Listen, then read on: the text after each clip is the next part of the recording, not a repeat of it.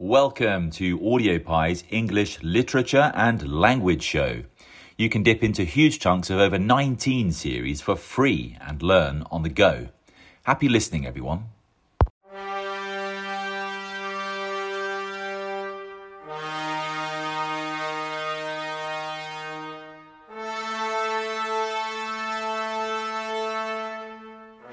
Hi, and welcome to this AudioPie tutorial all about Remains by Simon Armitage. Have you ever felt really guilty about something? Maybe you were unkind to a friend, or you said something hurtful to your parent and then regretted it later. Have you broken something which was lent to you, or taken something which wasn't yours? Whatever causes that feeling of guilt, it's a horrible feeling that gnaws away, making you feel sick. And no matter how you try to distract yourself, your mind keeps returning to it. Remains examines the pain of a soldier after killing a man at the roadside. It's an image and a feeling he just can't get over, because not only was it such a brutal and sudden death, but there will always be a question mark over whether the dead man was innocent in the first place. He was probably armed, possibly not. I want to ask about the structure of this poem. It doesn't have a clear rhythm or rhyme scheme. Why is that? Well, there aren't many end rhymes, but there are several internal rhymes, which means they occur partway through the line of the poem, and most of them are half rhymes, so they're not as obvious, but they do add a rhythm and emphasis to some of the words.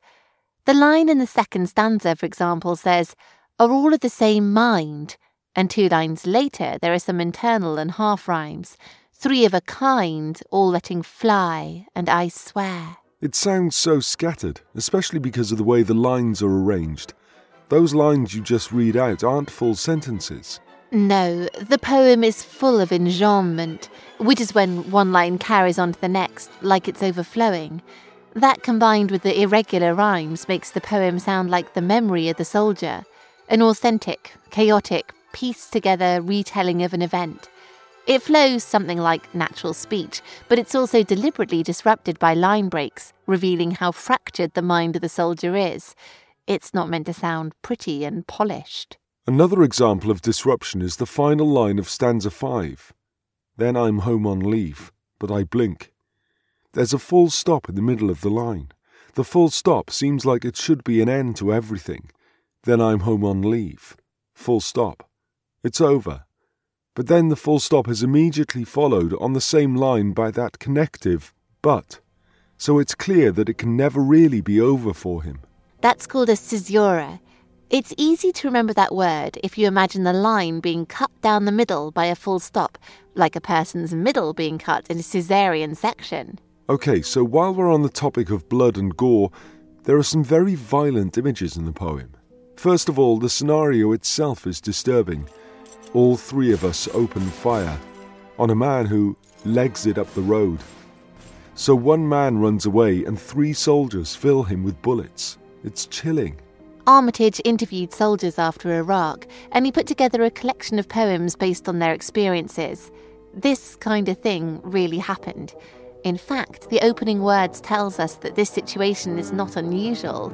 It says, "on another occasion," as if the soldier has been telling us all about it. He writes in the first person, "we were sent," because it adds an authenticity to the poem, given it was based on true events, and it also makes it more emotionally raw for the reader to hear his perspective and not some sterile third-person account like a news report. The way the soldier talks is important too. The language itself is quite gory.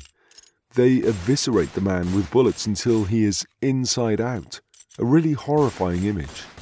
No wonder it's stuck with the soldier forever. What makes it harder to swallow is how casual it all seems, though, like it's normal. That's what this poem does. The normality of it all is revealed by Armitage's use of colloquial language. That just means chatty words and phrases. In stanza 4, he writes, "One of my mates goes by and tosses his guts back into his body." It's meant to really shock the reader, just as it shocked the soldier, to deal with something so harrowing in such a casual way. So the change from describing that single event to its after effects happens in stanza 5. If you want to sound clever, you can call it a volta, which means the turning point in a poem.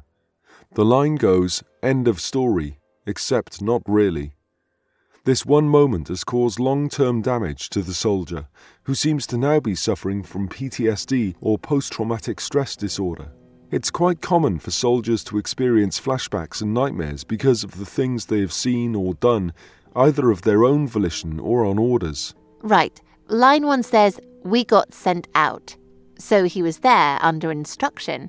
But stanza 2 says the soldiers are all of the same mind, so all 3 of us open fire, which suggests that the shooting was a decision they made personally. The active choice to shoot is what makes the soldier feel guilty when he's back home, out of the army, and still sees the man everywhere he looks. He's rehashing his decision all the time, never sure if he was justified in shooting. Even at night, he can't shake the memory. Sleep, and he's probably armed, possibly not. He even turns to drink and drugs in an attempt to flush him out. That metaphor makes the memory of the man, or even the man himself, seem like a disease or a poison to be flushed out of the blood. Ironically, the memory is killing the soldier. The whole poem is divided into stanzas of 4 lines, except for the last 2 lines which stand together. I think that's telling us that there's more to come. His bloody life in my bloody hands. It's never going to be over for him. This poem would be good to compare with any other war-themed poems, such as War Photographer, Poppies, Bayonet Charge, or Kamikaze.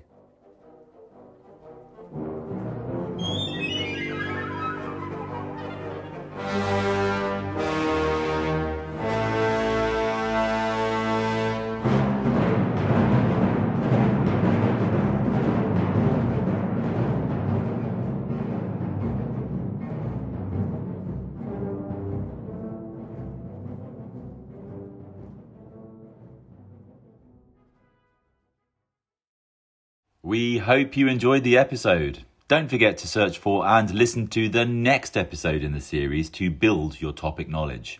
Hit the Acast Plus link in the show description to become a premium supporter and unlock access to every episode in every series for as long as you need. We also make GCSE and A-level content for history, RE, sociology and psychology. Happy listening, everyone.